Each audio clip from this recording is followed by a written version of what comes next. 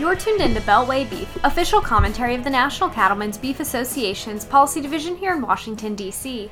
I'm Shauna Newsom, and joining me today is Ethan Lane, Executive Director of the Public Lands Council and NCBA Federal Lands. Thanks for having me.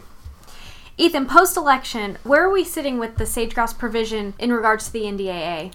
So the sage-grouse language that is so critical to cattle producers in the West that we have in the House-passed version of NDAA is in a precarious position coming out of this year's election. What we've seen with the results of the election 2 weeks ago is a Congress that is in a big hurry to get out of town and move into next year when they're going to have a more favorable partner in the new Trump administration. Unfortunately, they're doing that without taking care of some critical business in the form of the passage of NDAA with the provisions we have baked into that House version. That provision that blocks the implementation of those resource management plans on Western landscapes is absolutely critical. And if they fail to pass NDAA with that provision in it before they leave town, Congress will have once again turned its backs on Western ranchers.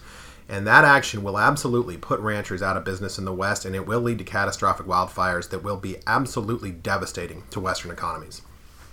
You mentioned it'll put ranchers out of business. Can you detail how those resource management plans will impact those Western communities?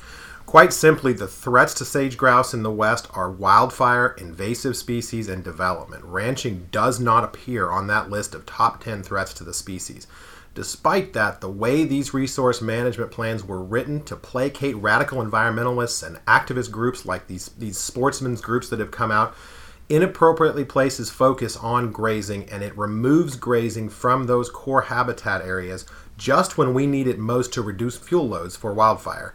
So if we don't get those plans blocked so that effective state management can continue, the results will be catastrophic. Well, as the National Defense Authorization Act moves through conference, what can be done to ensure the sage-grouse remains part of NDAA? Legislators on Capitol Hill, and in particular Speaker Paul Ryan, needs to hear from every single cattle producer that's willing to pick up the phone and let them know that this language needs to stay in the final package. It is unacceptable for Congress to turn their backs on Western ranchers yet again and fail to pass this critical legislation. You've been listening to Beltway Beef. Until we meet again, check us out online at beefusa.org.